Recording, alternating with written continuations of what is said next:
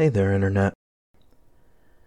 I can't know for sure, but I'm gonna go ahead and guess that you woke up this morning thinking, hey, if only there was a place I could hear a bunch of cool people talk about video games.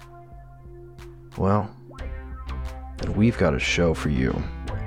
From developer interviews to casual conversation, from exciting indie titles to fresh takes on your favorite games, this is the Gamers with Glasses podcast.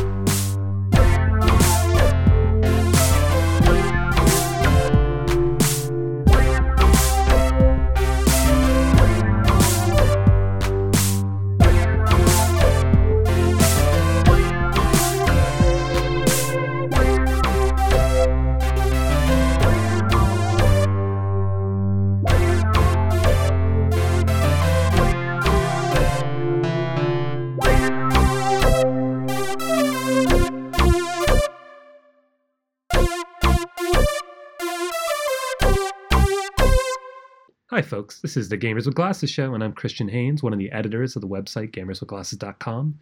Today I'm happy to be joined by Don Everhart. Hello. Nate Schmidt. Hi there. And first-time guest, longtime website contributor, Blake Reno. Hello. It's relatively not been a long time, but I've been running for the whole life of the website, so I guess it's a long time. Relatively speaking. I mean, we're going to get into timelines at some point, right. So let's keep it simple for now. So we're going to be starting out like we usually do by discussing the games we're currently playing, but then the rest of this episode is dedicated to one of the most beloved franchises in video game history, The Legend of Zelda. What's made the series so appealing to gamers for more than 30 years? What's the deal with its convoluted timelines? Who's who in Hyrule? And what's a young hero to do with a sword, a boomerang, and a bomb? One thing I can promise you is that we won't decide which Zelda is the best, although I'm sure we'll have snarky comments about which might be the worst. So why don't we get started with games we're playing?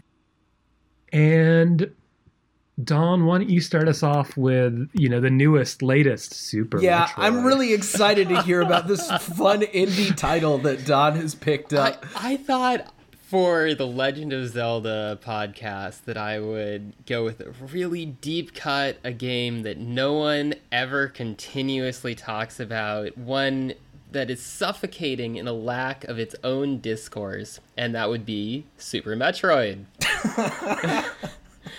Played Super Metroid. I hear that's the worst of the series, and that people really like Metroid Hunters or Fusion or something. I don't know what it is. Yeah, certainly no one... Game.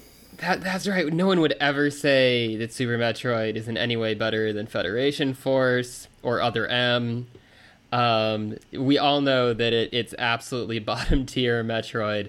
But I got it into my head that, like a lot of other SNES games, I had never actually played it front to back by myself all the way through. Never happened.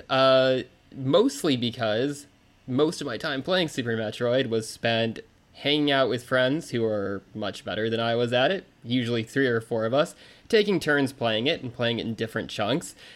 And, maybe I'd leave before it was over, and then I'd miss some of the game, and then next time we hung out, we'd play more of it or something like that. One friend was really good in particular in, 1999 and could easily do a sub 2-hour time, so that really was oh, well, we'll just hang out and watch him play it because he's really killer at it. But I had never actually just sat down and actually finished playing it. And I realized a few things. First, I could play the first third of the game or so blindfolded because I've played that part of it so many times. And then things got really fuzzy right around there as far as my memory went, which let me enjoy some of the game's real highlights in the form of the crashed ship, which I vaguely remembered having a gimmick of the power being off, and then you fight a boss and the power comes back. Brilliant. Super good. Got totally lost in Meridia, which some people say is worse than Federation Force and Other M, and in fact stops them from playing the rest of the game entirely, which is a shame because it has this action-packed finale of shredding through columns in a space pirate archaeological ruin fighting the space dragon that killed Ridley's parents, being mistaken as an adoptive parent by the titular Metroid who saves your life and gives you a super laser beam to end everything. Great game. Really fun. Certainly worth the time I decided to actually put into it for a change, and a fun one to finally play front to back. I'm stuck on Ridley. Not the first time, obviously, but the second time. I've played on console, like in recent history. I played it all the way up to there, and I've just died so many times that I just kind of stepped back. I have new respect for people who do low percent glitchless. Glitch, okay, you get Ridley to hang in one spot, and, you know, maybe this is on my mind also because Games Done Quick also just had its thing, so I was like, oh man, yeah, I want to play these and not just watch awesome people play them. But for folks who actually play the boss fight legit without having an arsenal of 100 missiles and dozens of super missiles and all of these high-powered things, I don't know how you do that exactly. Well, what you do is you try it 50 or 60 times and then you give up. That's what you do. That's what I'm here to tell you right now. Sweet, inevitable surrender. You go back out into Zebes and find some more super missiles, my guy. You just build a bigger arsenal. And so, is Returnal basically just third-person action Metroid? Kind of. I did go back to Returnal 2. More successfully than previously, and you beat that second boss. The second boss is one of the highlight boss fights of the year, I think. So for me so far, definitely a difficult boss, but very readable, and just a lot of fun design. The huge shockwave walls that it puts out that you have to dodge only through. So you have to have enough dodge to do it. When it flies through at supersonic speed, that's fantastic. Loads of things about it are good. And then, apropos of Zelda, you get a hook shot, which the game teases the whole time, right? You see these anchors and things like that in platforms you can't go to in the first area and then throughout the second area. And it's pretty clear that that's what you'll get as a reward for finishing this boss, and lo and behold, now I'm zooping around at high speed. Does it feel like a good reward? And I'm asking this because I know that that's the reward for the second boss, right? So you work your way through a kind of like swamp biome, then you get into a desert biome. I think the desert biome is gorgeous, and it's lovely. Really nice, sort of like minimalist aesthetic design, but kind of just perfect. And the thing about it is, like, I knew that that's what I was going to get from it, just from having read online. But it was a little spoiled for me because it's being a roguelike and there being a lot of procedural design incorporated. And I think maybe sometimes, I don't want to say sloppy, like design for the arena rooms, but maybe loose. There's actually a lot of the places where you can grapple up to that you can get through to in another way on certain runs. Like you could actually just kind of like, sometimes it's cheesing it, but sometimes it's like, oh, like it feels like I should only be able to grapple up to this, but actually if I just jump here, here, and here, I can get to this thing that has like a grapple point right next to it. And so does it feel like it was still rewarding? Does it have a good feel to it? Is it like zippy? It does. Well, for one thing, it's very zippy. It's even for a game that is played at high speed, the grapple is even faster. And it's not so much of a grappling hook where you swing on it as much as it is that point over there, bring me there incredibly quickly and in a straight linear line, which is really fun if you're being overwhelmed in the middle of a fight and you have a dozen enemies suddenly tackling you and you've lost your combo and all of the abilities that come with having a good combo, and you just, Spider-Man your way straight out to another point. That and the third biome is pretty much designed so that instead of being able to move in between doorways like you do in the swamp, or sort of tent poles that guide your path through the relatively semi-open desert, you need the grapple to get anywhere at all in the third bit. From room to room, you need it. Inside of rooms, you need it. So in the first 2 biomes, it's kind of a bit of a reward, but I do think it's actually intentional in Housemarque's part that you can break most of the points by hopping up in the right way, like you said, because those are zones that are designed so that the hookshot is extra. Yeah. And then in the third one, it's mandatory because you have That's great. Yeah. That makes total sense. Excellent. All right. So, long story short, Don's playing Metroid. That's it. Yeah, still. Metroid and variations thereof, including Zelda.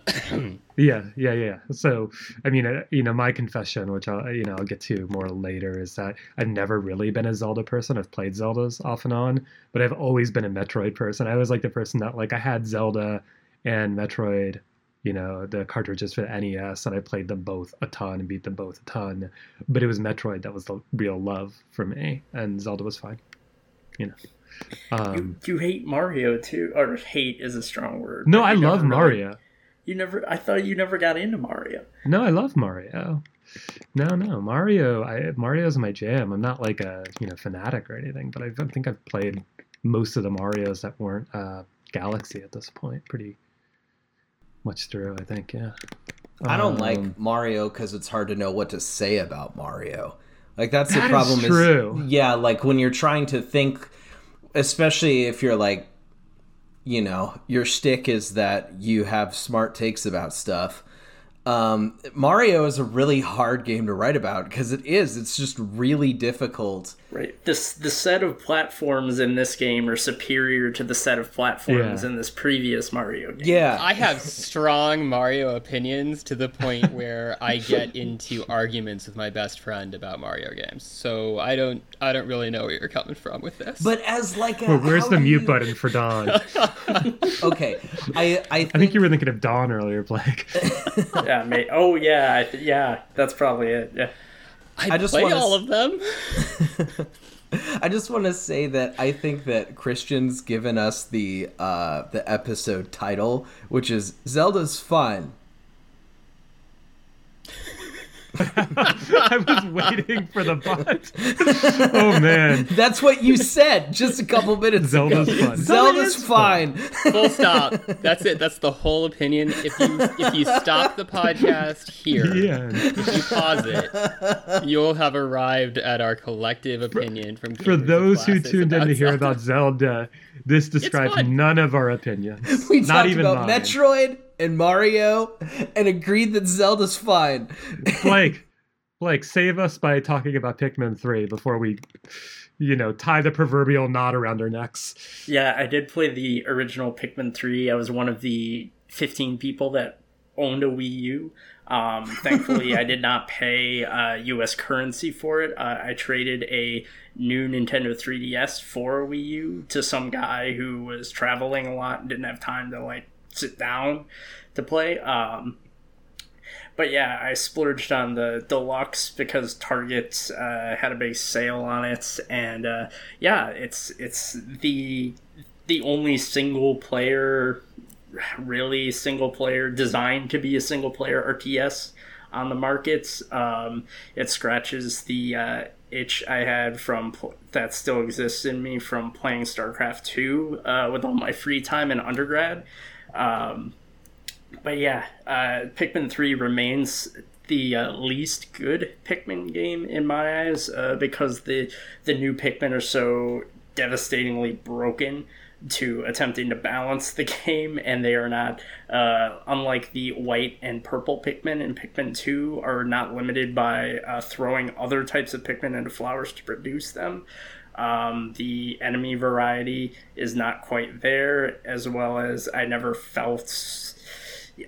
The enemy encounters just outside of the final boss are not that big a deal, I think, whereas in Pikmin 2 they have these really devastating bosses where unfortunately it's really easy to save scum in that game because of how the caverns worked, but Yeah, it's Pikmin 3 is still just fun to micromanage all these little things and solve puzzles using QT Flower people.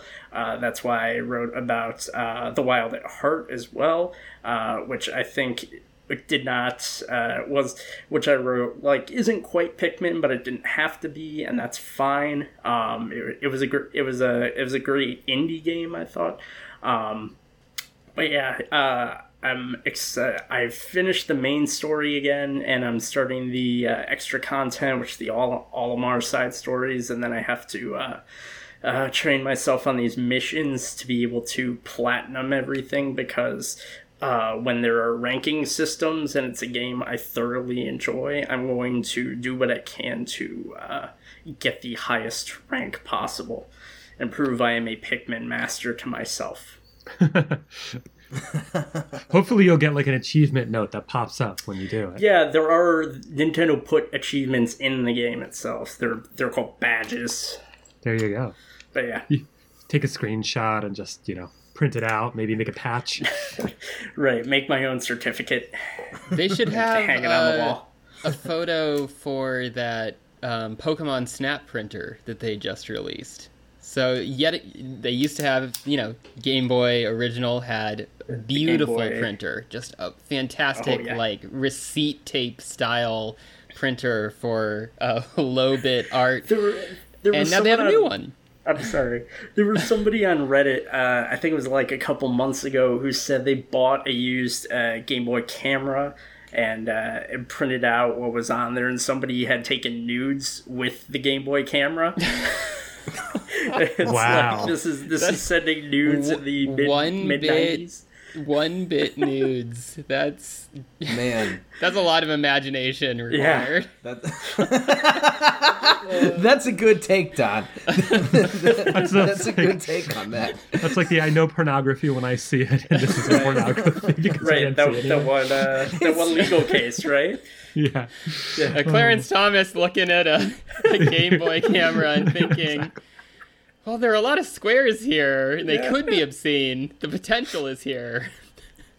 And it's not much different than back when it was all cable TV. You had the scrambled channels, right? Sure.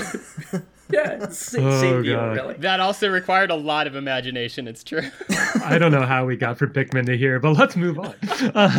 Pikmin and porn both start with the letter P. Yeah, well, there we go. I mean, this is what happens when you get too many Englishy type folks around. What? They just when you get go too off many on the race. Englishy type people together, they start talking about how to look at porn in the 90s? I haven't ever like had every conference I've been to. Yeah, pretty much, right? Yeah, what about MLB The Show 21? And are you playing that on Xbox? Am I guessing right, Blake? Yes, you are guessing correctly. Via Game Pass and the huge betrayal. I would have bought it if it had not come to Game Pass, Okay. but I was elated when I saw that announcement. Yeah, my last foray into baseball video games was I had a roommate who had a PS4, and I bought like MLB The Show 18 for $20 and put like 5 hours into it, 5 solid hours, and then before that it was MLB 2K13 for the PC, and that was the last one 2K made. But what has really gotten me invested, and this is disturbing, but I've put almost over 300 hours into it, and it came out in April. Whoa, Is that it's Ultimate Team mode, which EA and 2K get shit all over by the internet gaming community for being microtransaction heavy, with Madden and FIFA for EA, and then NBA 2K for 2K, but there is a shockingly large amount of content, and you can still have a God Squad without spending a single cent in this game, and they add more and more free offline content. I haven't played a minute online against other people because I don't have the competitive fire I did back in my StarCraft 2 days. I just want to relax and sometimes just destroy the computer. And I get a lot out of that. Sometimes I set it at an appropriate level where it's actually challenging, which it is. But yeah, it's also a card collecting thing where it's like, the old players that they have the rights to, they like just digitized one of their old cards, put it in a series like second half heroes for the second half of the season, a milestone. They make their own cards, like the milestone series, like James Paxton threw a no-hitter. Here's this cool aesthetic thing that you can collect.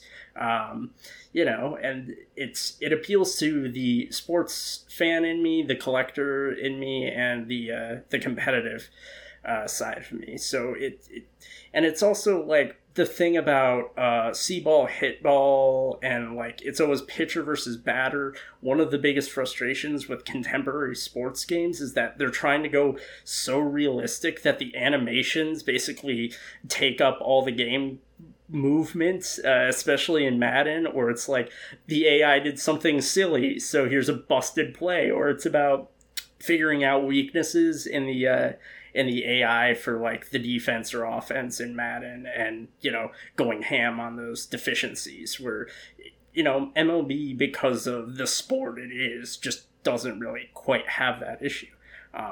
So yeah, I'm obviously thoroughly enjoying myself. Haven't spent a cent and still have a great set of cards. Like the last free set they released was for the All-Star game. Like all the cards are like 96 to 99 overall. So you can use these cards that everybody has the same access to. You got to grind it out to get them and go have fun with them. Yeah, that sounds fun, actually. I don't know if I could get into a baseball game because baseball, well, no sport is really my sport, and if there was one that was my sport, it'd be soccer. But that actually sounds pretty delightful. I like the way they incorporate cards into it too. That kind of like way of incorporating history into these presentist sports games. A lot of people will make theme teams around like, let's combine the contemporary stars of like the Philadelphia Phillies, like Bryce Harper, with the old Philadelphia Phillies stars like Cliff Lee, and make the best all-time Phillies team we can, or something. I mean, obviously some teams are more represented than others because the rights to former players is really like on an individual basis, where they have to like ask them or their estate individually. So that's really hard to balance. But yeah. I was gonna say there's like probably one or two people, or maybe a small team, that's all they did for like 2 years leading up to the release, was just work on licensing and rights for this game, which I hope was somebody's dream job, and not just a miserable grind of its own kind. Oh my God. So speaking of, I guess, sports games, I have recently been really digging into racing games for some reason. I have no idea what sparked it, except I think that I had downloaded Forza Horizon 4 onto the Xbox just because it was on Game Pass, and it had just been sitting on the hard drive there for a while, and I was like, I should play this. And I have to admit, I've also gotten sort of addicted to getting points through the Game Pass through fulfilling certain quests, because if you get enough points, you can get like these $10 gift cards,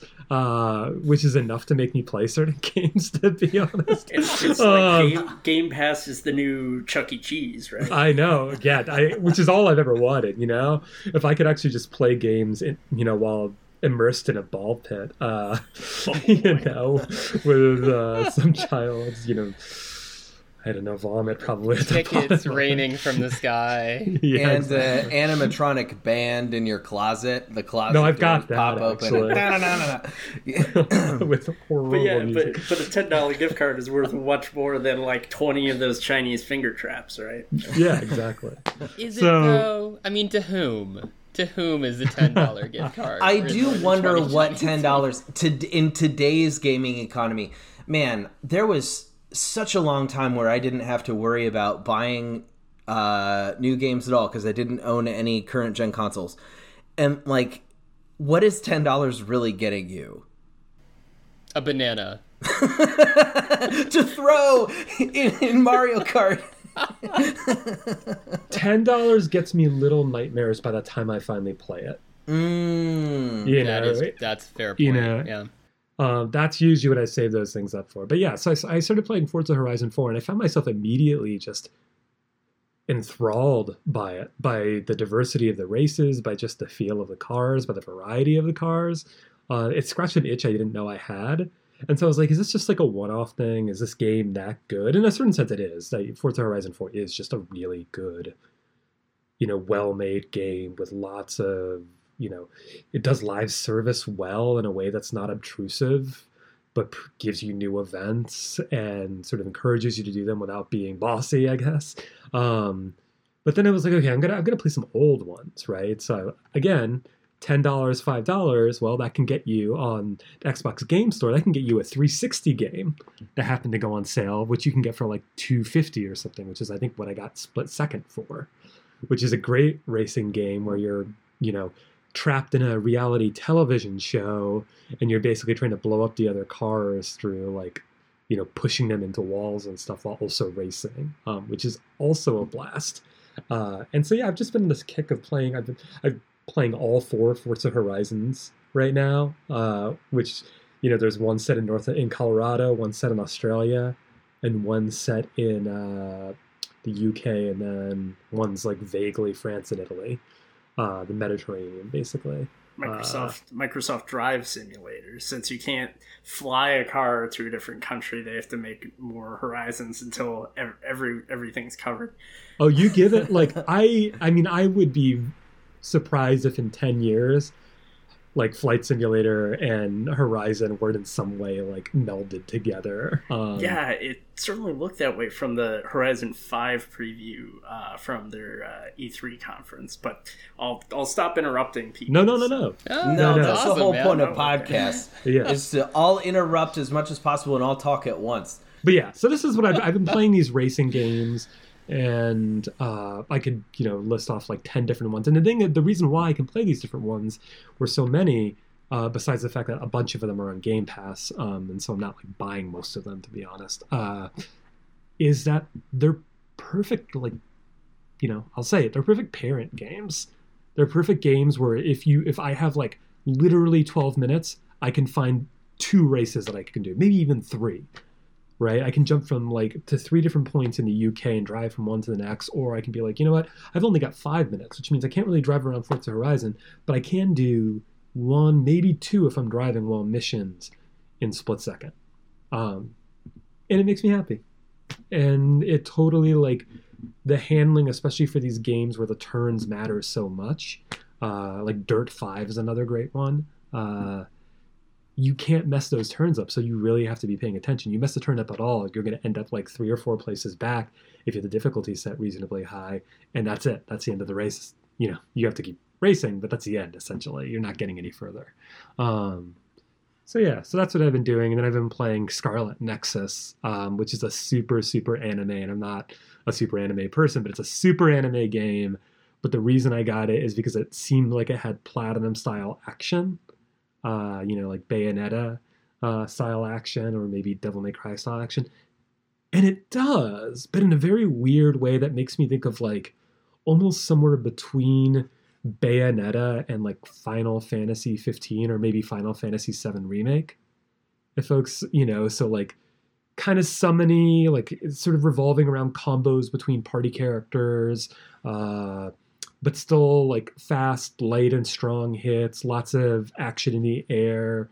Sounds like lots of faster Xenoblade. Yeah. There's definitely some of that. You can cancel out of attacks into the other attacks, right? So it's got that fighter energy to it. And it's got a batshit crazy story. As is traditional for the genre. Yeah. I mean, like somehow it strikes me as more crazy than most animes because it like seems to be condensing more. Would you say it isn't like one of your animes? One of your Japanese animes? What do you mean? Sorry. If that's a pun, I've got nothing. It was a poor reference joke. Continue I'm so sorry. as you were. Yeah, so this is what happens when you get somebody that's not very anime. Someone out there though who's listening to this I hope podcast was very happy. Loved Don's joke. It wasn't the 3 of us, but someone out there, Don, loves your joke. And I want you to know that. I want you refuse to to explain good. it. Yeah, that's it. It's between me and that person. You out there? No, I'm sure it's everybody but us. Let's be real, it probably is. So I've been playing this, and it's, scratching the itch for the platinum style combat when we all know that Bayonetta 3 will probably come out whenever that Switch Pro finally does drop. Or it'll become a Steam Deck exclusive when, Nintendo writes off the studio. I'm joking, I think. But yeah, so that's what I've been playing. Nothing that I'm like super excited about, mostly just things that are like scratching an itch. Yeah. Did you play Astral Chain? I played the first 2 hours of it, I think, and then returned it. Like, it didn't do anything for me. And maybe it was because I had bad expectations. That's interesting, seeing as that is a very anime game.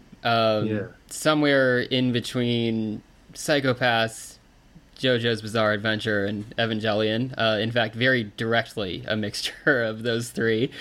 Which is made by Platinum, so it doesn't have Platinum-like combat. It just has straight-up Platinum combat.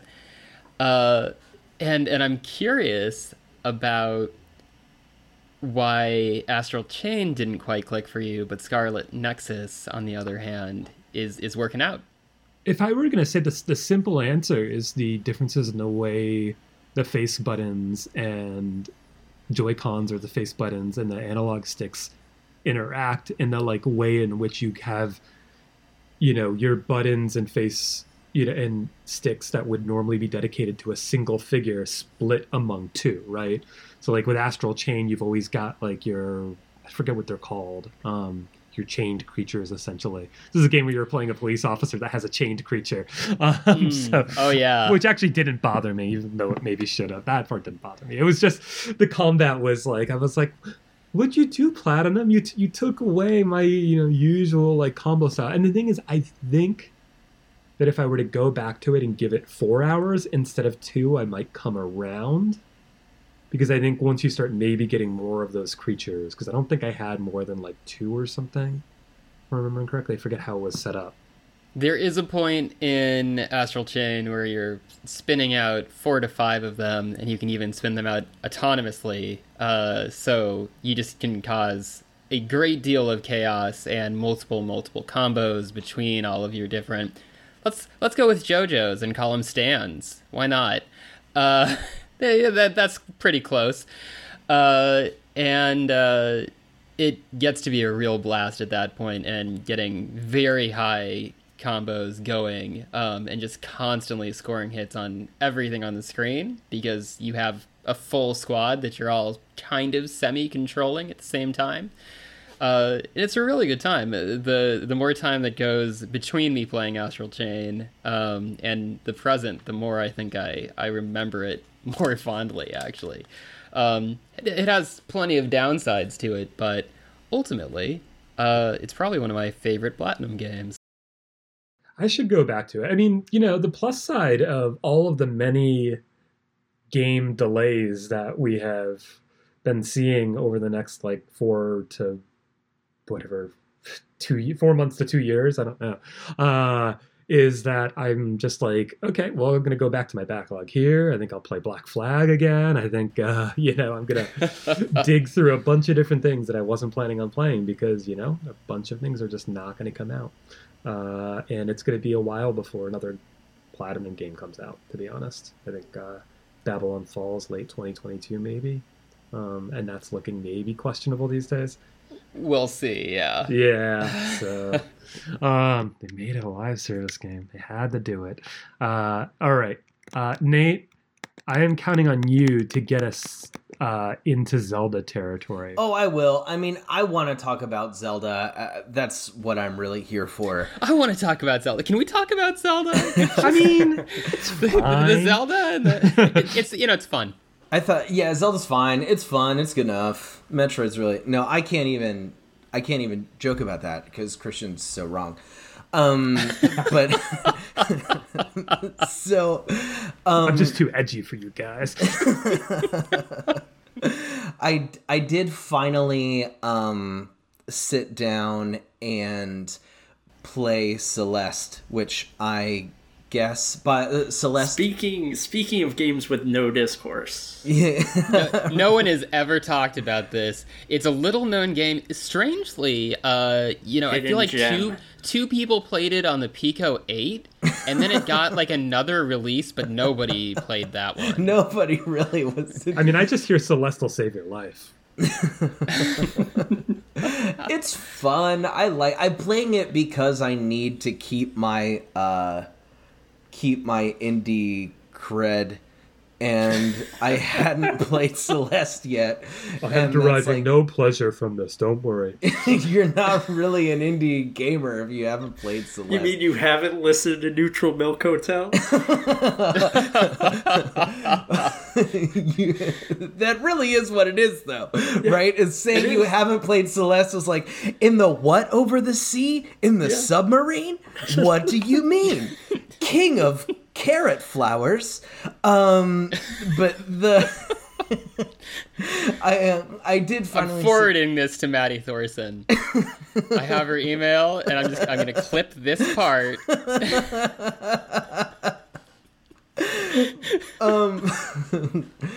it's really cool. It's met my expectations. It just because I played Super Meat Boy first, I can't help thinking about Super Meat Boy a lot while I play it. Although I am really interested in the mechanic that you can only climb for a little bit. I think that's really cool. I also really appreciate that it very much has built into it, and I've really thought as I played this game that it kind of helps explain its success to some degree. It really has difficulty layers built in where you can choose, and I'm a total casual, and I own that, and I love it, and I like to have fun when I'm doing fun things. And so I really, really love Celeste because I can see like, oh yeah, I could go try to get that strawberry, and I could spend 20 minutes dying like over and over again trying to get that strawberry because I'm not very good at video games. But when there's generally an option to be like, maybe this time I won't get the strawberry and maybe I'll come back to it. And I've really enjoyed that. I've enjoyed it's friendly. It's a cool game that is really has met all of my expectations, and there's not really anything new to say about it than that. But Christian asked me to write down what games I was playing right now, and that's what I'm playing. But then I also have been playing Lena's Inception by, I think it's Bitten Studio with a Y. And it is a phenomenal sort of top-down kind of Game Boy style game. You can actually pick if you want it to be, I want to say, I can't remember now if it's 16 or 32-bit or if it's 8 or 16, but you can pick, and there's different art styles for the whole entire game. And every time you boot up the game, you can pick which art style you want, and it's ready for you.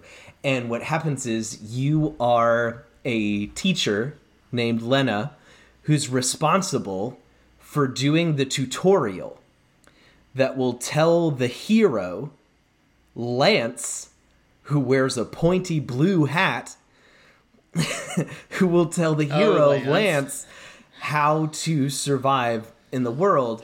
And what happens is the world starts glitching around you in these various ways. And then when you go in to do the tutorial for Lance, it glitches and this huge thing falls on his head and he dies immediately. And now you are sort of stuck. Rip Lance. Yeah. Right. You're stuck having to figure out how to finish the story in order to get the glitches to stop happening. So it's compelling in that regard because it's like intentionally tongue-in-cheek pointing at Zelda and being a Zelda-like that knows exactly what it is. You have an animal companion, which is really cool. Comes with you and fight stuff. Mine is a bat that does devastating damage, but when you get to be low on health, it's a vampire bat and it attacks you. So you have to decide how you want to balance all that. But the thing that I find really, really fascinating about it is that the dungeons are procedurally generated. And that's the point to me where I start asking myself, have we reached an event horizon of Zelda-ness where you can tell a machine, this is just about what a Zelda dungeon, this is just about what a Link to the Past dungeon looks like. Make one. And that's my transition to talking about Zelda. Okay, I'm going to immediately pound the table about that. And A Link to the Past has some of the most complicated dungeons in the series. So you gotta tone it down to Zelda 1 dungeons. Okay, I don't think so Zelda computers 1 are dungeons. smart enough for A Link to the Past. Yes. Podcast. Do you think not having, and I don't really feel the need to editorialize on that. Like the dungeon quality of the level quality of the dungeons in Lena's Inception is fine. There are puzzles that are hard to solve. There are puzzles that are easy to solve. There are enemies that you're expecting. There are enemies that you're not. Something else that is really fun is there are a bunch of different colors of potions, and the game does not tell you what they do until you drink them. So you might get awarded with a potion, and then it does something totally bonkers that you weren't prepared for. But okay, fine. So Zelda 1. Could you teach a machine how to make a adequate Zelda 1 dungeon, which really is, the question is, what is the core of Zelda, and is it something that you need humans to make? I think that's a very interesting question. But to continue on that, and think as well about items that don't reveal what they do until you use them, in Zelda 1 inspired procedurally generated dungeons, you have just described the most famous roguelike game in the world, The Binding of Isaac. Yes. So, can you create a procedurally generated Zelda 1 dungeon with all of these same qualities and have it be a widely celebrated game? I mean, yes. The proof is there. People love that game. Many more people probably love that game compared to Zelda 1. Yeah, but that's not my question, though. My question is, what's the thing that made Blake want to pound on the table? Like, where's that feeling come from? Oh, so A Link to the Past's dungeons are much more complicated than Zelda 1's, for instance. And I do not think computers are capable of thinking past Zelda 1 level of dungeon complexity. I would actually shift it slightly, just like a little bit, which is like, I wonder if actually simplicity versus complexity is almost like not beside the point, but not necessarily at issue. Like, what if part of what matters here is that it's not procedural? What if part of what matters, in fact, is that when Blake and Nate and Dawn and I go and play Link to the Past, we are going through the same dungeons, and so when Blake's at one point and Nate's at one point and I'm at another point and one of us is ahead of the others, we can actually talk about it and be like, well, did you do this there? Did you do that there? Like, what if part of what makes Zelda is the fact that we've been talking about Zelda for 30 plus years, right?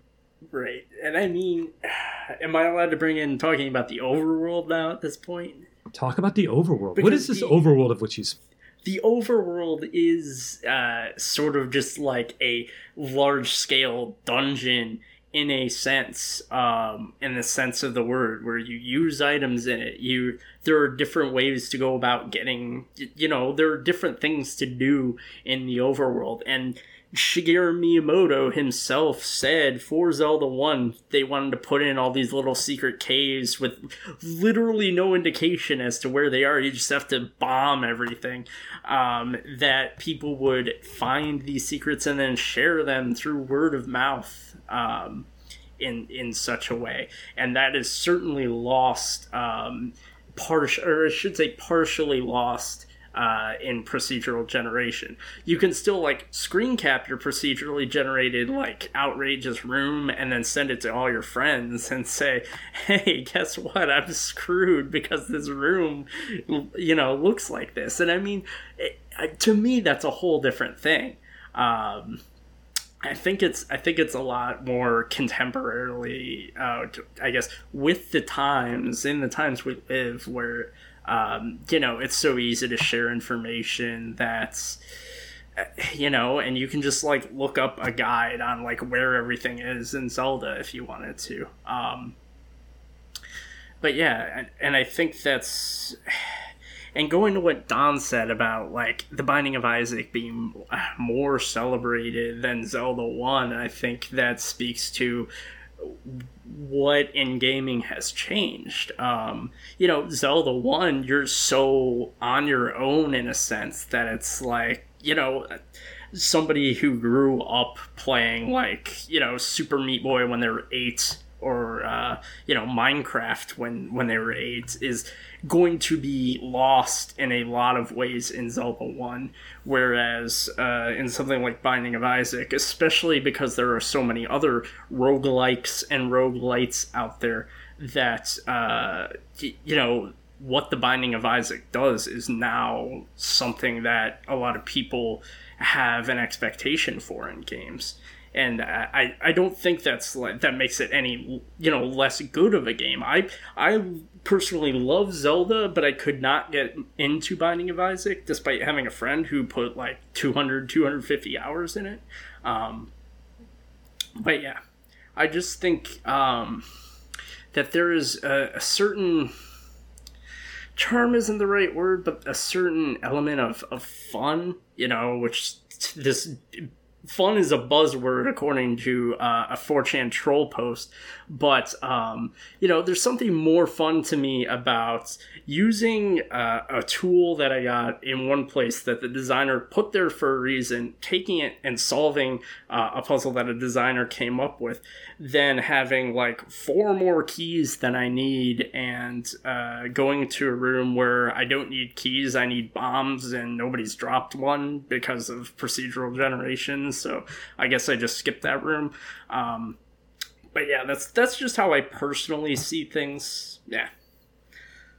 No, I think there's something to that. I also think there's something to the fact that like I would say it's not that Legend of Zelda is no longer celebrated. It's that it's celebrated, but not necessarily played by a lot of people, right? That's Legend of Zelda is the first Zelda I played. I played it, I want to say in 88, 89 for the first time. And I played it a lot when I remember just making that straight dash to the, northwest waterfall and, getting the bombs and just trying to, do what I didn't know was called speed running, because I don't think it was called speed running at the time. And my speed running was weak, it was like a weak imitation. And, there was something sort of spectacular about it. And then by the time we're at where we are now, you have these figures like Miyamoto, Aonuma, right? And there's something to that, right? Because those figures are celebrated. You also have this like narrative that, turns Zelda into this, almost like handcrafted production in a way that's actually really enjoyable and maybe is a little like, fallacious in some ways, but at the same time, there's something to it, right? There's something about how we talk about it. There's something about like the continuity, between Miyamoto and then Aonuma. There's something about the fact that, in the interviews with the creative director for, Breath of the Wild and Skyward Sword, Hidemaru Fujibayashi, he talks about his like being inspired by Miyamoto, but not only that, but like, I learned from Miyamoto-san that I'm not to look at other games, but to look at adventures in the Japanese countryside. So he talks about like Nintendo, the like company, and the Zelda team in particular, have like an outdoor wilderness club that they all go on, and so they're constantly going like, they're going like rappelling and things like that, and that's like what they're doing on the weekends while they're working on Breath of the Wild.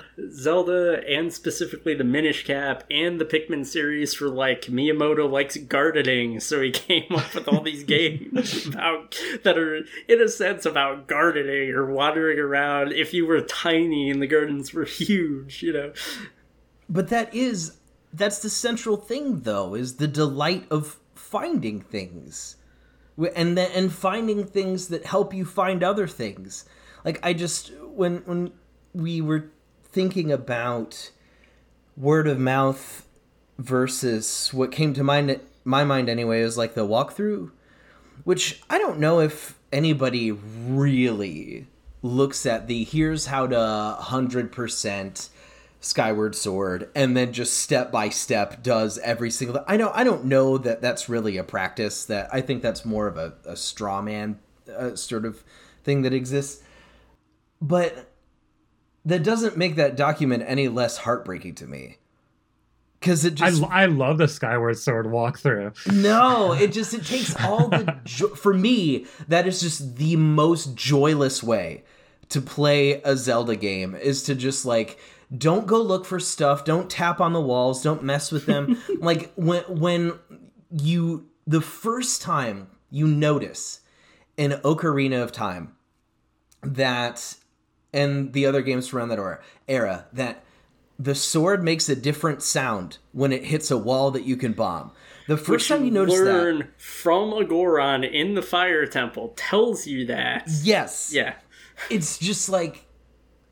but it's still... Even though the Goron tells you... It's this nice moment. And it's a moment that I feel like you don't get from... the walkthrough. I don't know. I'm a casual, but I'm anti-walkthrough. So let me harken back to my childhood here. I've played through every Zelda game until Breath of the Wild. Well, alongside my father, we would take turns playing sections. I would play sections. That's really cool. He would watch me, so he sort of knew what to do. And then I would coach him through getting through the same section. But until I think it was until either Wind Waker or Twilight Princess, he was adamant we had to buy the player's guide with the game and then follow the player's guide to a T, because he has and I don't want to like act like a doctor here, but he has some OCD tendencies for sure. And that is one manifestation of them, but yeah, so I lived what you're talking about, and yeah, eventually when I was old enough, I did put my foot down, and I'm like, this would be so much more fun if I could just, dick around, right? and then while I just screw around and figure everything out, then when it's your turn, you can go and do everything exactly by the book, right? Yeah, but yeah, I've lived that. There is something, I absolutely agree. There's something nice about just figuring it out. Like, I'm playing Skyward Sword right now, which I think is, obviously not the most complex of Zeldas. Although I do find that it's dungeoned. I'm just in the first dungeon right now. I do find it charming in a lot of ways. And there's something really pleasant about figuring out how to use the slingshot and be like, okay, I'm gonna like open things up that way, and the kind of like looping back and forth that you do in the dungeons. But I think I spent like 2 minutes, maybe 5 minutes, in front of a door with an eye sealing it, waving my Wii controller, my like Joy-Con. Joy-Con in different directions, and didn't quite get it right. And I was like, you know what? I have roughly 1 hour to play a video game today, and I may not have any time for 2 more days after that. I'm looking this up. And I was like, oh, clockwise. Okay. And then, I can figure out the rest. But there's these moments where it's just like, the thing about playing a Zelda game is it does teach you how to play it, but some of the Zelda games seem to me to rely on knowledge from previous Zelda games, and I also think there's a difference between the 3D and the 2D entries, and I feel a little more comfortable, I would say, with the 2D entries, and then when I get to the 3D ones, with the exception of Breath of the Wild, which I just dumped a bunch of hours in on a playthrough, I'm a little out of my water, right? Because I played Ocarina of Time the way that Dawn played Super Metroid, which is to say, I played a bunch of parts of it. And, the same way I played Final Fantasy VII when it first came out. Like, I played an hour at the beginning and then 2 hours in the middle, and just depend who was the most stoned at any given time, or at least stoned, I should say, would probably have the controller in their hands at a given moment. And yeah, so there's definitely moments of like, and I bring this up because I actually want to say that like, it's not just the pleasure or the charm. So there's charm, right?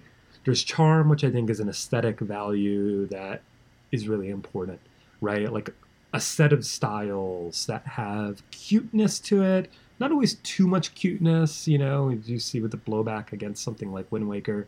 But cuteness is important, I think. But then there's also the pleasure of finding things, the exploration that's key to it. But then there's like the pleasure of figuring things out, of like solving puzzles. And I think that's another crucial part of Zelda from what I can tell. And I think, I'm curious how people feel about Breath of the Wild. If we have anybody here that I think there are some folks that were really into Zelda before Breath of the Wild that it just didn't do anything for them. Whereas that was a game that brought me back to Zelda in a way that I didn't expect to be. And in part because I think the way in which it introduces puzzles is so different from a lot of the other Zeldas. Although not maybe too different from the first one. Yeah, like I totally agree with that. I think there was a lot of hearkening back to leaning into the open worldedness of the first Zelda game. And I think, and I guess this answers my question of what makes a Zelda game is an open world. I think I would define Zelda as an open world game. It's just a very focused one where you have particular side quests you can do, and it's like in Zelda 1 and A Link to the Past and then Breath of the Wild, well, mostly A Link to the Past, you can do the dungeons in almost any order because of how the game is designed. And I think there's a sense of freedom in that other Zeldas lack. I think at Ocarina of Time you can also do the Spirit Temple pretty early on compared to the others, when usually people do that last. But anyway, yeah, and I think what Breath of the Wild did was really lean into an open world game and gave you not just like pieces of heart and all this, but it's like, I mean, in a way, it's a lot. I think it's more like other Zelda games than people give it credit for, because I mean, most of what you do in the non-dungeon areas in Zelda are find pieces of heart and do side quests, and that's basically what the shrines serve as de facto pieces of heart. But then you can also choose to upgrade your stamina instead. And it's like, do I want to live longer or do I want to explore more? And it asks you to make that choice all the time, whereas past Zelda games did not ask you to make that choice. It was always like, yes, I want pieces of heart for more health / completionism. And it's always... And I guess the thing about Breath of the Wild is that you have all of the tools you're going to get right from the start. You can just march right to Ganon's castle and kill him if you want. Which is something you couldn't even do in Zelda 1, where you had to go to the first 8 dungeons, get all the Triforce shards before some old man would even let you into the final dungeon. I think Nintendo saw how popular the open world genre was starting to get, and it's like, okay, let's just lean into that much more than past Zelda games have. There's an interesting idea there. So if Zelda were to be like defined as open world from beginning to end, then you'd have to have an open world game that could also be linear, like utterly linear. And then like what seems to be important there is a sense of openness, even if it's not necessarily open all the time, like a sense of like a horizon that you're always like have a certain kind of freedom in relation to. And I wonder about that. Yeah, I mean, the thing that makes Zelda always, especially the 3D Zeldas, seem more open to me is when you first step out on a Hyrule field and it does all those crazy camera shots where it's like, if this was real life, they'd be in a helicopter zooming over Hyrule field, and it's like, that's the sense it wants to give you is like, okay, it's like taking you from those two-dimensional open worlds of Zelda 1, Zelda 2, and A Link to the Past, and giving you the same idea that it's like, this is an entire sandbox for you to just run around in. Of course, like, the open world of Ocarina of Time has not aged extremely well, where it's like, when you're young Link, there's just like pea hats everywhere, and then the skeletons that pop up at night are like the only entertaining things between, like, you know, all of the cities in Lon Lon Ranch and Lake Hylia. But, you know, in Breath of the Wild, they put so much more in the space for you to look at, even though, like, some of it, like, gets samey, like, you know, how many more goblin camps or Bokoblin camps can I take down while I search for the next shrine, you know? But yeah, that's what I think of Breath of the Wild. I still consider it a Zelda game, and not like something different. I just think that it's more an accentuation of a particular thing, and I want to say they started exploring that with Wind Waker, except there is literally nothing but water everywhere. That is one way to have a much larger area, is just cover everything in water. I have a question, and it involves breaking Zelda more and seeing if we can approach this in that way. So it seems to me that, yes, in talking about particular directors, but also in talking about the handcrafted stability and directedness of Zelda games, that there's a question about intention around them compared to what you get in procedurally generated systems, even procedurally generated systems that are heavily authored, as many roguelites and roguelikes are. But there's that kind of authorship and heavy hand, and then there's the more wild frontiers of fan randomizers, mods, and remakes, and things that, instead of when you're playing Link to the Past or Ocarina of Time and you do a little bit of sequence breaking and maybe go to the Spirit Temple first, but you're still inside of the system and, broadly not playing around with a lot of glitches.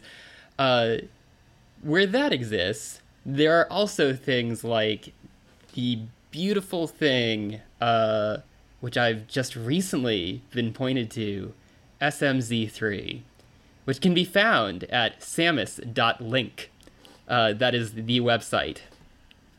SMZ3 is a Super Metroid and a Link to the Past crossover randomizer. Nice.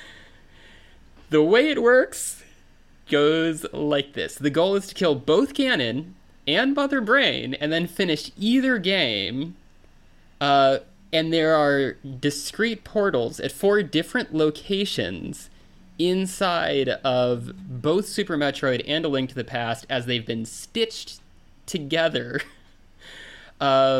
such that you go back and forward between them, finding items from both games in either game, such that you maybe can complete both games together at the same time.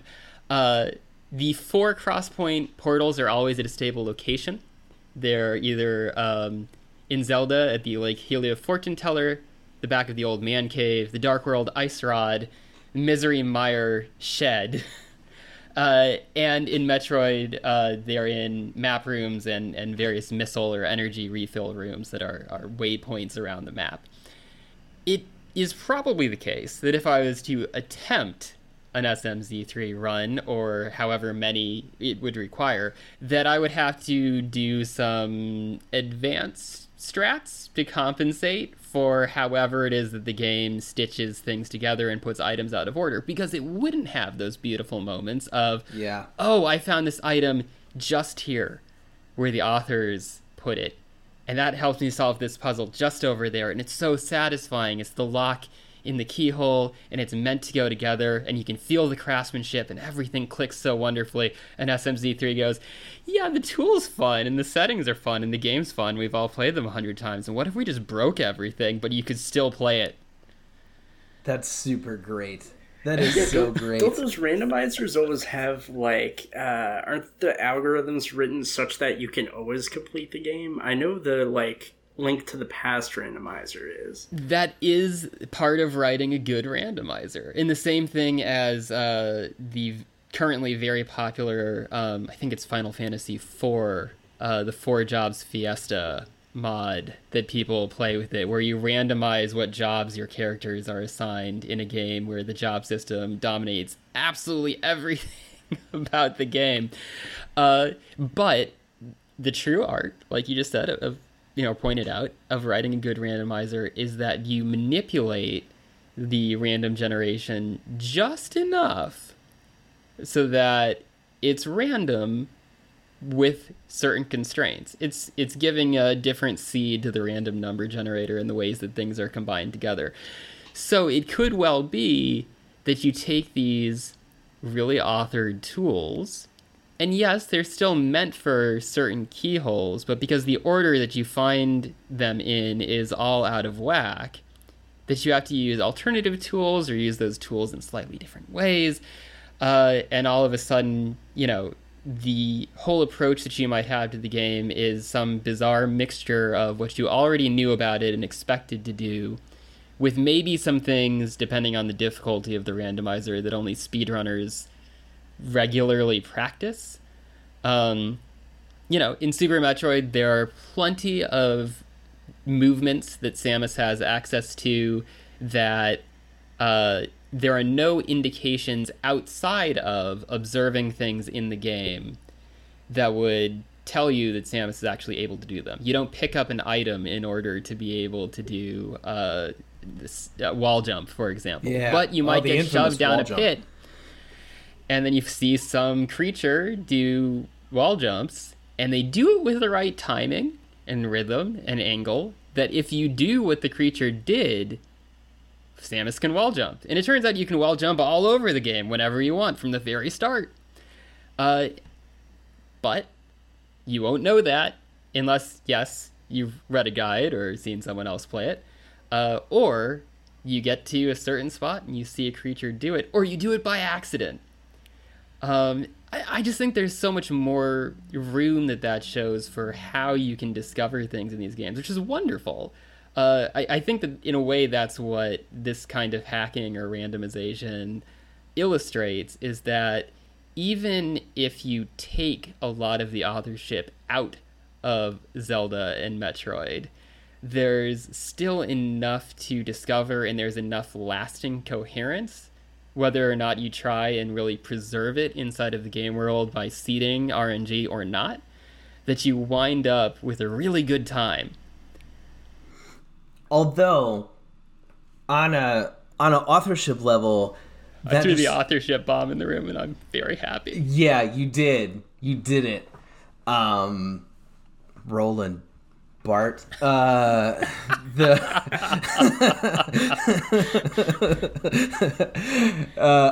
we talk about semiotics? I just really want to talk about What about the semiotics of Zelda? That sounds really gross. One of my favorite Zelda games, maybe even the one I've played the most, is the Master Quest edition of Ocarina of Time, when Nintendo did that to themselves. Obviously, it wasn't a randomizer, but they basically said, okay, so you think you know Ocarina of Time.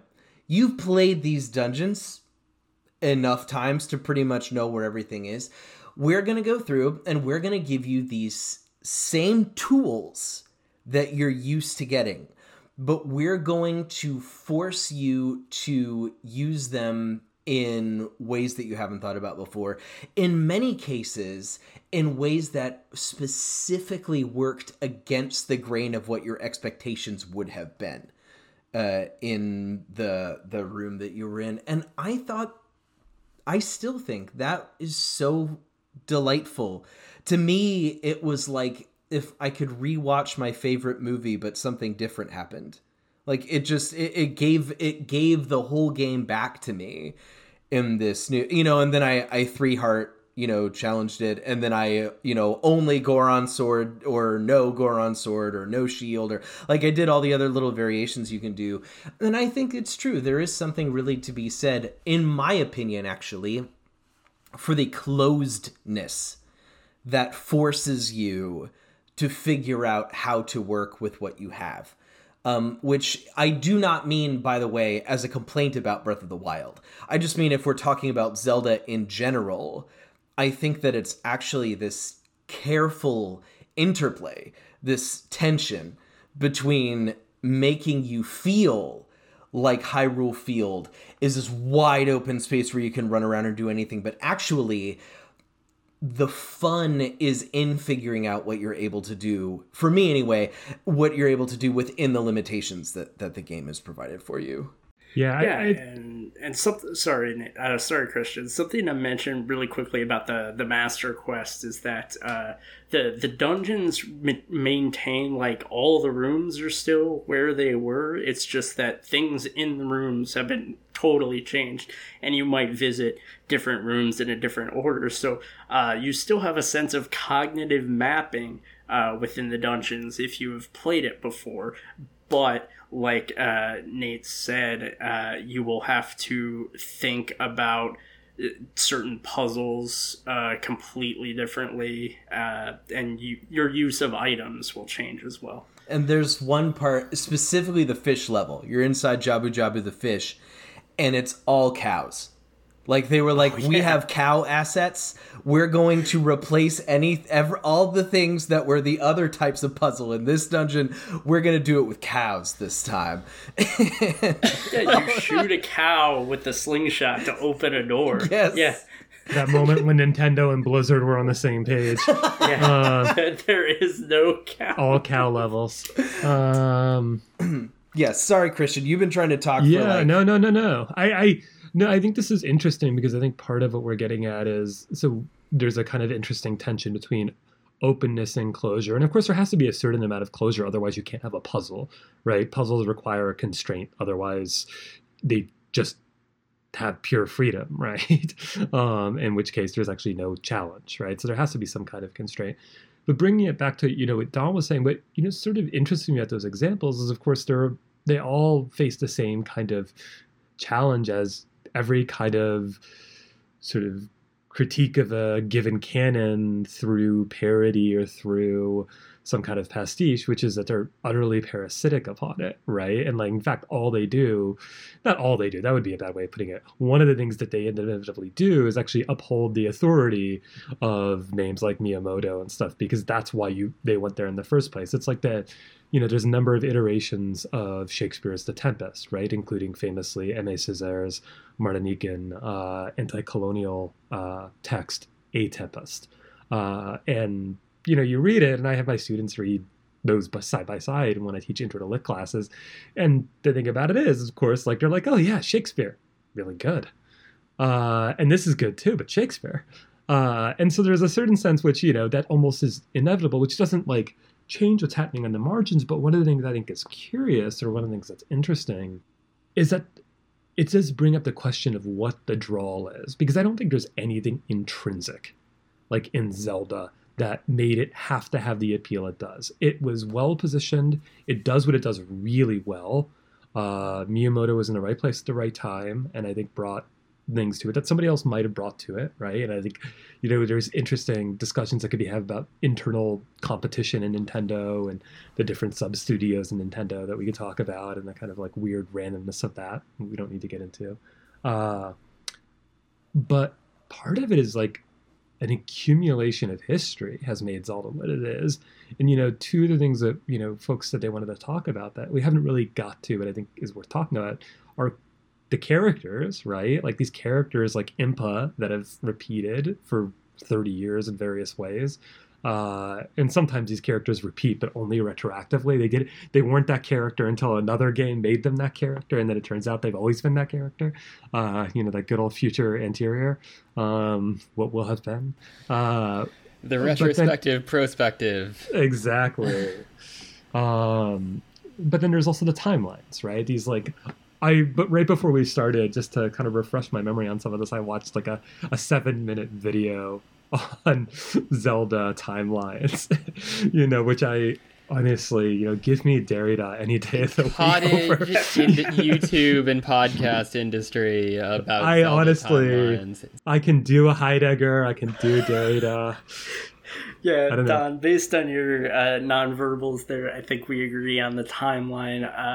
It's this really just hack-and-eyed thing that, like, they did something that makes a modicum of sense so they could put it in a book and literally canonize it for the fans, even when there was no intention of, like, tying them together in any sort of satisfactory way until we hit Wind Waker. I think things started to be like, okay, now we're gonna start like establishing a history of Hyrule, because I mean that's how the game starts. It's like, here are these tablets that speak of a hero that'll do this thing, and and we had to drown Hyrule to seal away Ganon.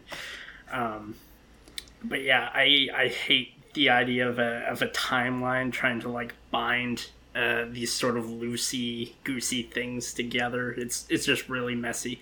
I wonder where the cartoon show, which had now famously a great deal of license, it turns out, and it's a wonderful thing to read about, they could get away with so much as writers and directors for that show, and those poor animators would have to take these ludicrous notes. And it's part of why the show is so wild, is the writers would genuinely be able to be like, hey, just, then he floats horizontally across the room and turns into a cube and, folds in on himself and then turns into Link again or something, and then he's a goldfish. What, just totally Paper surreal, Zelda, dude. Beautiful stuff. And I don't know if that's been included in the official histories of Hyrule or not. I was looking at the CDI games on Wikipedia, and it explicitly lists the Philips CDI games as non-canon. Yeah, I think they include, so from my understanding, the Capcom games, the Capcom developed games like Oracle's, Minish Cap, those all count. Those are all canon, but anything else that was outsourced does not count from like the official Nintendo perspective. This though is, and speaking to characters, is part of why I think Link's Awakening is a great entry, because there is no way that you can say where Link's Awakening is inside of the Zelda canon, deliberately so. Right, it could be any of the Links could have had that dream. Anytime, anywhere in the genre, any place. And is it supposed to be after Link to the Past, technically? Yeah, like, that's where they want it to be? It's supposed to be, but it doesn't matter. The Link's Awakening can be wherever it wants, and I love the Windfish. A Windfish is great. The Windfish is goofy. It's a whale, which isn't even a fish, and it's trapped in an egg. What? But it's like so a dream. Excellent. Also, so for the great. record, the Switch remake is cool. I like the Switch remake too. Yeah, I kind of was like, okay, remake, but I really liked it. It was compelling. I can't bring myself to pay $60 for a game I've already played. And that's something I want to rant about, is the Skyward Sword port. Okay, well that's poo-poo. Yeah. That's absolute garbage. I'm not going to defend the price point of Nintendo games or what they with their Disney-style vault. Yeah. Skyward Sword is a game where you fight the same boss fight 5 times. Dude, Girahim is an awesome boss. Not gonna lie, he's one of the best Zelda characters, hands down. Imprisoned, the stupid thing with the feet. Oh my god! Right, you fight that you cut that thing's toenails 5 different. I'm sure it's 5 times. Also, have any of you played Hyrule Warriors? Yeah, I've played Hyrule Warriors. Oh my god, the Imprison is by a mile the worst boss in Hyrule Warriors too. Yes, no, it's a disaster in that too. And no, I see what Skyward Sword was trying to do, which was let's give you the exploration that we gave you in Wind Waker. Let's let you fly instead of sail. And then let's also give you the ground so that you feel like you're doing a kind of Twilight Princess kind of thing. And then let's also do the thing with the sword that we all led you to believe we were going to do in Twilight Princess and weren't quite able to swing. When the Wii first came out, this is what everybody thought it was going to be. Yes, and then I remember... At least Nintendo back then was generous enough. Pay $10 extra and we'll give you a whole new Wiimote with the Zelda Gold with the Hyrulean crest. I've still got mine. And it's got and it came with the like a soundtrack sampler too. Yeah. But yeah, it's like so the sky is like it's always like that's what Zelda is like openness and then a bunch of enclosed spaces. But like in Skyward Sword, it's like there is the sky and then a closed space and then a closed space within a closed space. And it's just like layered differently. I'm not minding that, and like hearing, the directors talk about that and the producer talk about it, like, they were going for that, like, what would happen if we merged the overworld and the dungeons more seamlessly. And, it kind of works. What I mind is that it tries to be so narrative. And I have to say that I think Zelda, for me, is at its best when the story is at an absolute minimum and the characters are pretty much paper thin.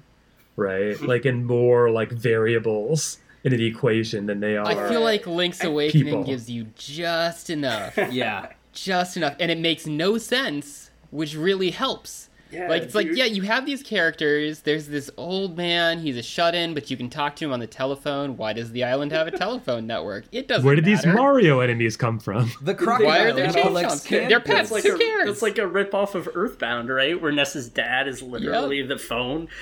Except you meet, except it would be like that, but then you meet Ness's dad, and he's too nervous to talk to you in person, which is even better than being an absent dad. Oh, man. But yeah, Link's Awakening, you and your girlfriend Marin gotta save, this magic whale, right? I mean, that's awesome. That's it's little enough story as it takes, and I think that's part of Ocarina of Time's like enduring legacy is that the characters have enough personality to be charming, but don't talk enough that it's like there's so many gaps for you to fill in using your own like headcanon or imagination that the characters are really cool. I mean, the fact that you like date a fish woman or get married to a fish woman, and that Agoron is your sworn brother, and then you have your childhood friend who's a Kokiri who never grows up, and then Naburu's just a throw-in, and they needed somebody to be the shadow guardian, so Impa, why not? Because apparently the Sheikah just slaughtered thousands of people according to Shadow Temple lore, but totally cool. Don't think about it too hard. Right. It's Zelda. It's fun. This is the strength of their narrative, though, right? Is that, like, minimalism in which, like, probably, ideally, each character could be summed up in 3 sentences or 4 sentences, right? Blake just gave us the rundown, the complete summary of Ocarina of Time. Of Ocarina of Time. And that's part of why it's so great, is because it enables the player to fill in those gaps, and that's why Link remains voiceless. It's suggestive and not exhaustive, right? And and that also, just to be clear, I think is also the source of certain weaknesses, and certainly is one of the reasons why the series has been able to sideline Zelda, the character Zelda, like, consistently, is because they are functions, right? And this is an equation, and yes, you can produce a different thing, but it's also very easy to just tweak some of the variables and focus on the mechanics rather than the narrative, because if you were to make a super narrative driven, like a Telltale Zelda game would be so miserable. Well, because it would essentially be the Zelda cartoon. Like, it would just be miserable. As long as every time Link talks, "Excuse me, princess" is an option, yes. I think it would get straight 10s from every publication. It'd be a 45-minute run for all 5 episodes or whatever.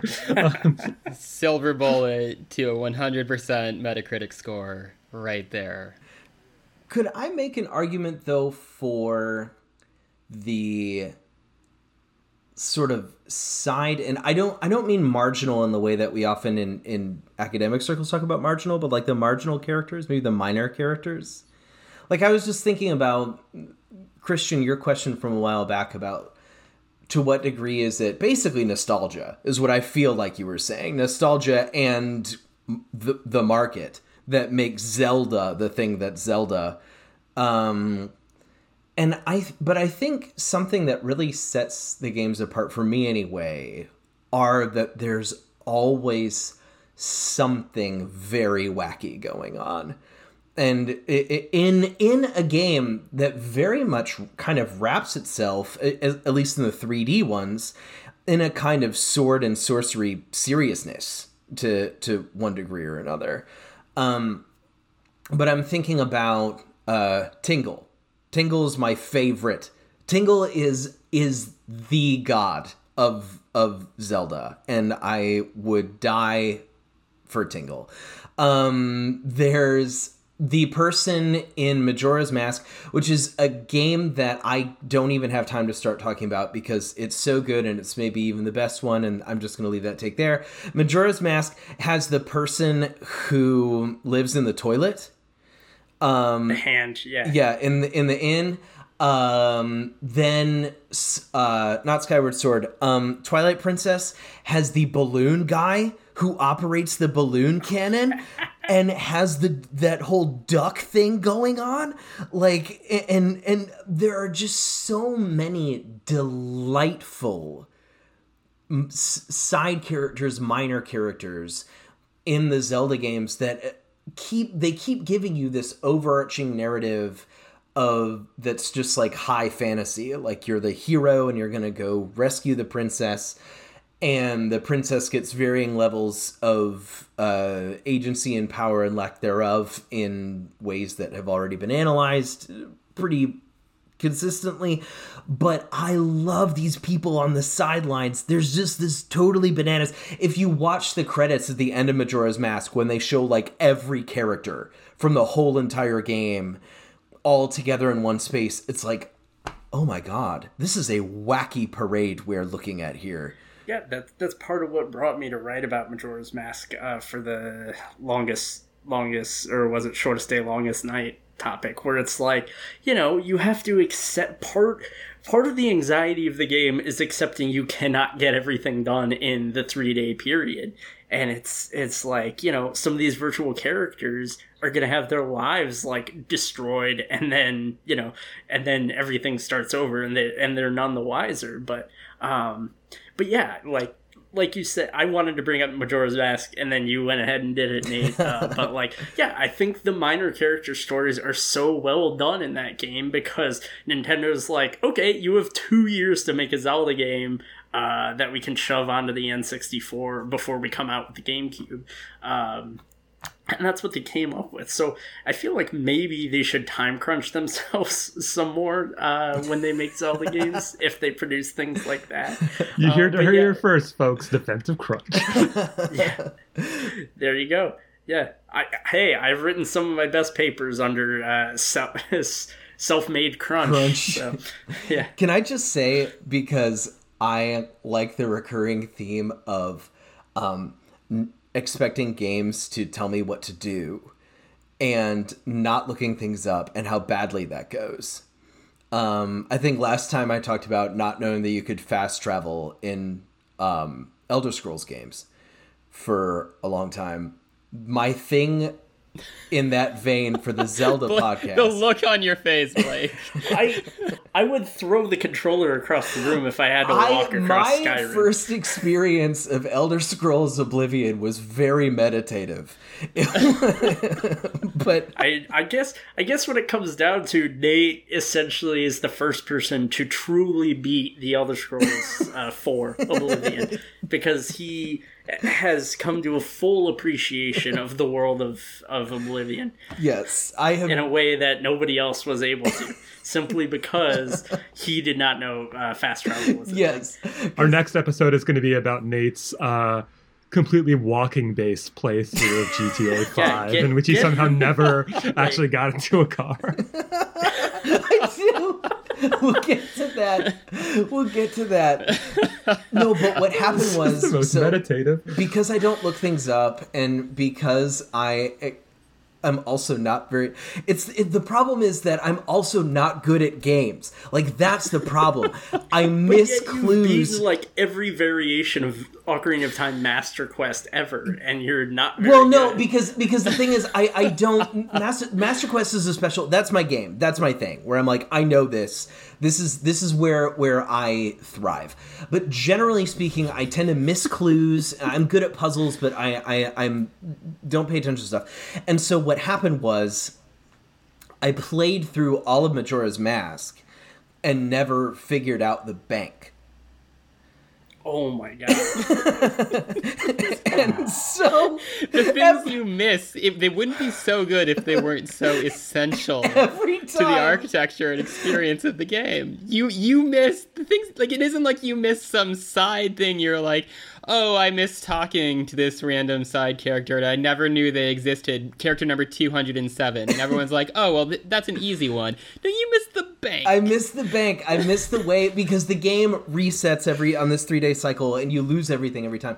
And so every time I needed money for anything, I would have to go find big beefy monsters and spend half of the first day fighting them so that I would have money. Okay, did you at least know about the slowing times? I learned that from the Scarecrow. I'm sure there's someone on YouTube who can prove me wrong. I don't know that an average person could beat that game without ever figuring out that song. But the slowing time down thing. But no, I did learn that. Although I only learned that after doing the swamp. I didn't figure that out until after the swamp. But that's not too bad. That's only like the first 1/5 of the game. Yeah, it's not so bad. Of a Zelda game that is relatively short in terms of its main quest. When compared to others. But figuring that game out without the bank was a real experience. I won't. Yeah, like, how can you 100% the game without the bank? Like, the all-night mask costs the max rupees 500.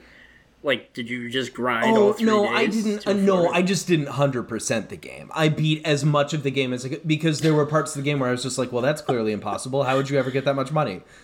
Deep Majora's Mask discussion here. Okay, we're going to zoom out, guys. Hypothetically. Zoom out. What I like about this discussion, though, is it brought the different levels of wackiness together that I think Nate was trying to bring out, which is there's the wackiness of the story element, but there's also the wackiness of, like, the weird little puzzle things that you just have to kind of stumble upon. And if you don't stumble upon it, you might still be able to work around it, but you're going to have to do, some jumping through hoops of fire in order to do so. And, earlier, I think, Nate, you thought I was talking about nostalgia, and I do think that nostalgia is part of why people love Zelda. And there's, nostalgia is not necessarily a bad thing. Nostalgia can be useful. But I actually think it's more like the accretion of history, right? Like, it's the way in which, like, boomerangs are a thing, right? Boomerangs are a thing that go from one game to the next and have specific functions. And maybe they're not in one game, but they're going to come back in another. Or the way you can expect this character to function as a vendor from one game to the next, or things like that. And one of the things I really like, and I know Don's, written a little bit sort of in this arena, with his piece on Zelda as an archaeologist. But one of the things I like about more recent Zelda games in particular, maybe at least from Wind Waker on, is that they seem to be thinking about that. They seem to be thinking about the accretion of history, the accumulation of history, and the way it weighs on things. I don't think Breath of the Wild has a compelling story at all, and I always think that, when folks try to, like, defend Breath of the Wild against people that are critical of it because it doesn't have any story, that there's no reason to defend it for that, right? It doesn't really have much of a story, but it has a world that itself is storied in a really interesting way that has to do with the way in which different time periods have superimposed upon another, and that's just strange, and yet people just live with it. And that's great, that's what I love about it. I love that about the smaller characters in Breath of the Wild. I love that sense that they're just living in this world, which, like you said, has all of this history superimposed on top of it. I really love Cass. I think Cass is a fantastic accordion playing bird who, I mean, but you know, Cass also has this amazing capacity to relay folklore to the player and to Link, which is about Link. He is talking about, he's saying, oh, these stories from 100 years old, they say this thing happened, and then this hero comes along and he does this thing, and that's your puzzle clue, right? You're like, oh, well, he says that Link did this thing, so I'm gonna, you know, shoot this arrow through the fifth rock on the left when the sun rises, and the chest will appear, and that's, thanks, Cass, thanks, buddy. And meanwhile, Cass continues to go around the world, despite meeting Link dozens of times and having the exact things that he's describing happen in front of him. He continues to go around the world going, this is just folklore.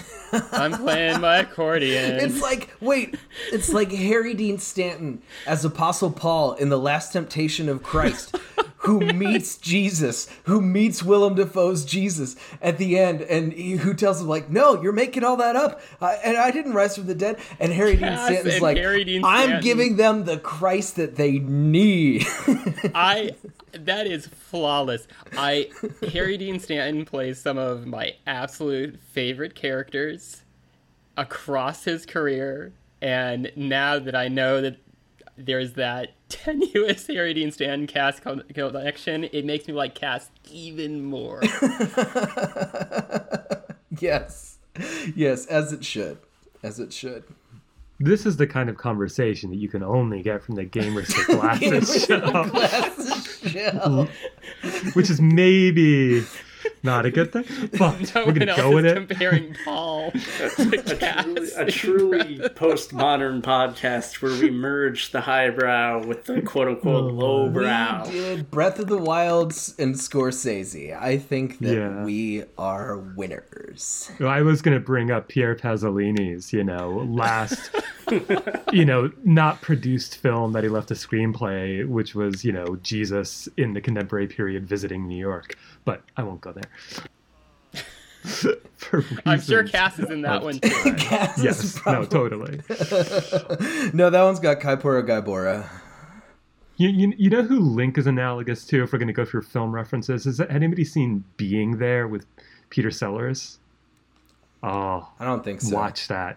Go watch that. He does walk on water at the end. Nice. But it's very much like somebody who ends up on a quest who's kind of befuddled the entire time. That's the thing. It's like, Link seems kind of dumb, right? Link's not a smart kid. He's just kind of stumbling through shit, and he just barely manages. That's why from Link to the Past on, Link's Awakening on, he needs some sort of companion to tell him what to do. Yeah. And he just sort of goes along with it. He's like, okay. I feel like Link is a Tarkovsky character because he walks forever and there's no dialogue. Is that why I like Zelda games so much? They're actually Tarkovsky games? So is Zelda the first walking simulator? If Nate plays it and he misses the horse, then and the glider. I played Wind Waker and I never found the boat. It was a really tiny game. Well, without the Without the glider, you're stuck on the plateau. How do you get? In his attempt to beat the game, continues to jump off the Great Plateau and tries to live. That certainly adds some challenge to the game. You can't jump. I thought it was a one-time use item. You glide off the plateau and then you walk around Hyrule the rest. I never found another glider, you guys. All right, so let's close by recommending folks some non-Zelda, Zelda-like games. Don, you want to start us off? Sure. We have the shared document behind this podcast, as all good podcasts must, especially if they're driven by academics. And I typed in a few different games. I was wrestling with choices, and then I went, oh, wait, no, this is really obvious. It's Hyper Light Drifter. Which then left me with having to scratch my head for a choice because Hyper Light Drifter is right where I went to too. Go ahead, I have no idea why. I was just like, oh, why are these other games crossing my mind when this is right here?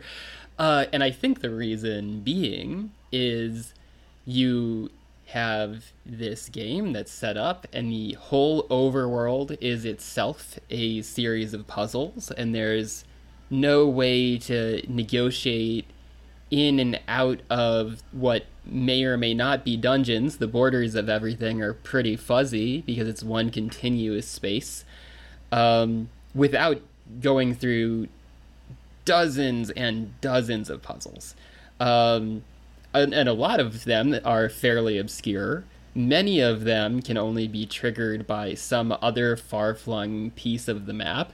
And binding it all together is this beautifully fluid, difficult combat, which is just gorgeously rendered in this neon pixel art style and this deliberately haunting soundtrack.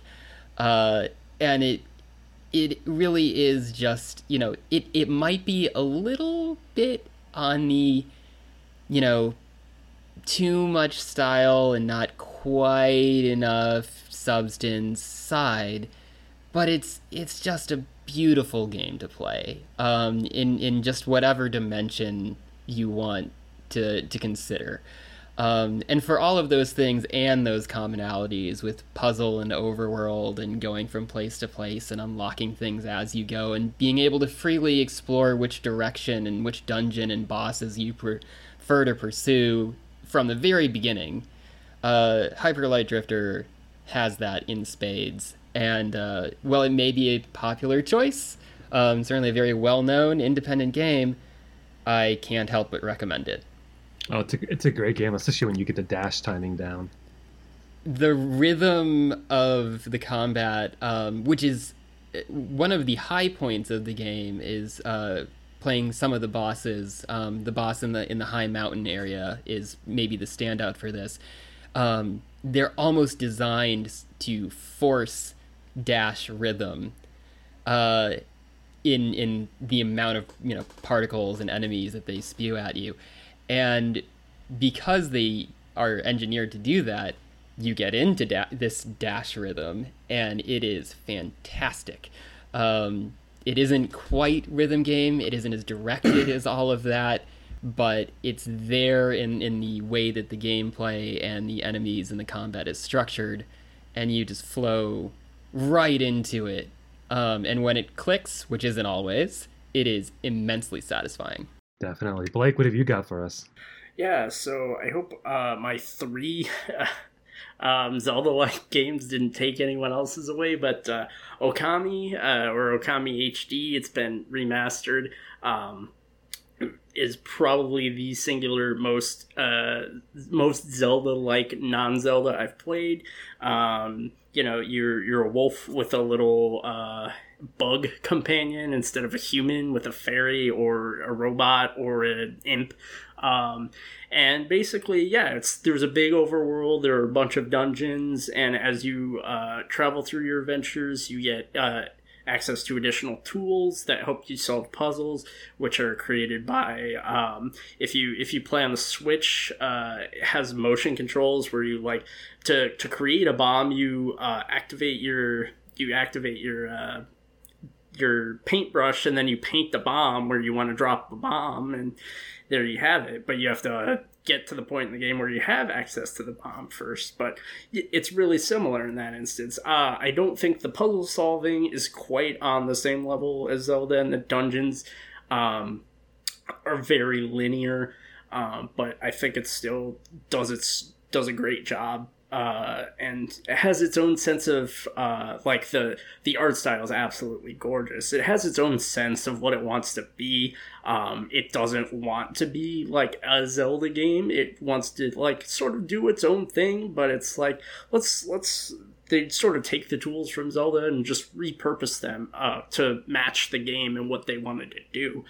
And then I also had Blossom Tales: The Sleeping King, which is if everything, so it's a isometric view, it's a 2D Zelda imitator. If everything in the Link to the Past is like turned up to 11, I want to say Blossom Tales is at like a 7 out of 11 on the scale. It's less good at being a Zelda game. I found 2 of the 4 dungeons to be kind of a slog, but the other 2 were very enjoyable. And the overworld is very reminiscent of Link to the Past. There's a lot to discover and do. Like Pieces of Heart and all that stuff are basically in the game. So if you want another 2D Zelda that's like Link to the Past or Link Between Worlds, Blossom Tales. Awesome. Nate. Okay. Give us a Zelda like. So here's the thing. I struggle to think of Zelda likes because I don't play them very much because I play Zelda all the time. But I'm too good for Zelda likes. I'm too good. I play the real Zelda, and I don't look at the walkthrough, and I don't buy the manuals, and I don't find the bank.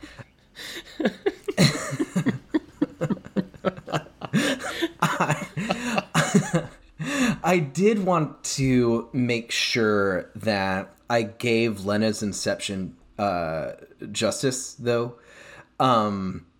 Because I feel like it's not quite fair, even though it's obviously interesting point to talk about it. It's not quite fair to just be like, this is the game that it's Zelda-like that has procedurally generated dungeons.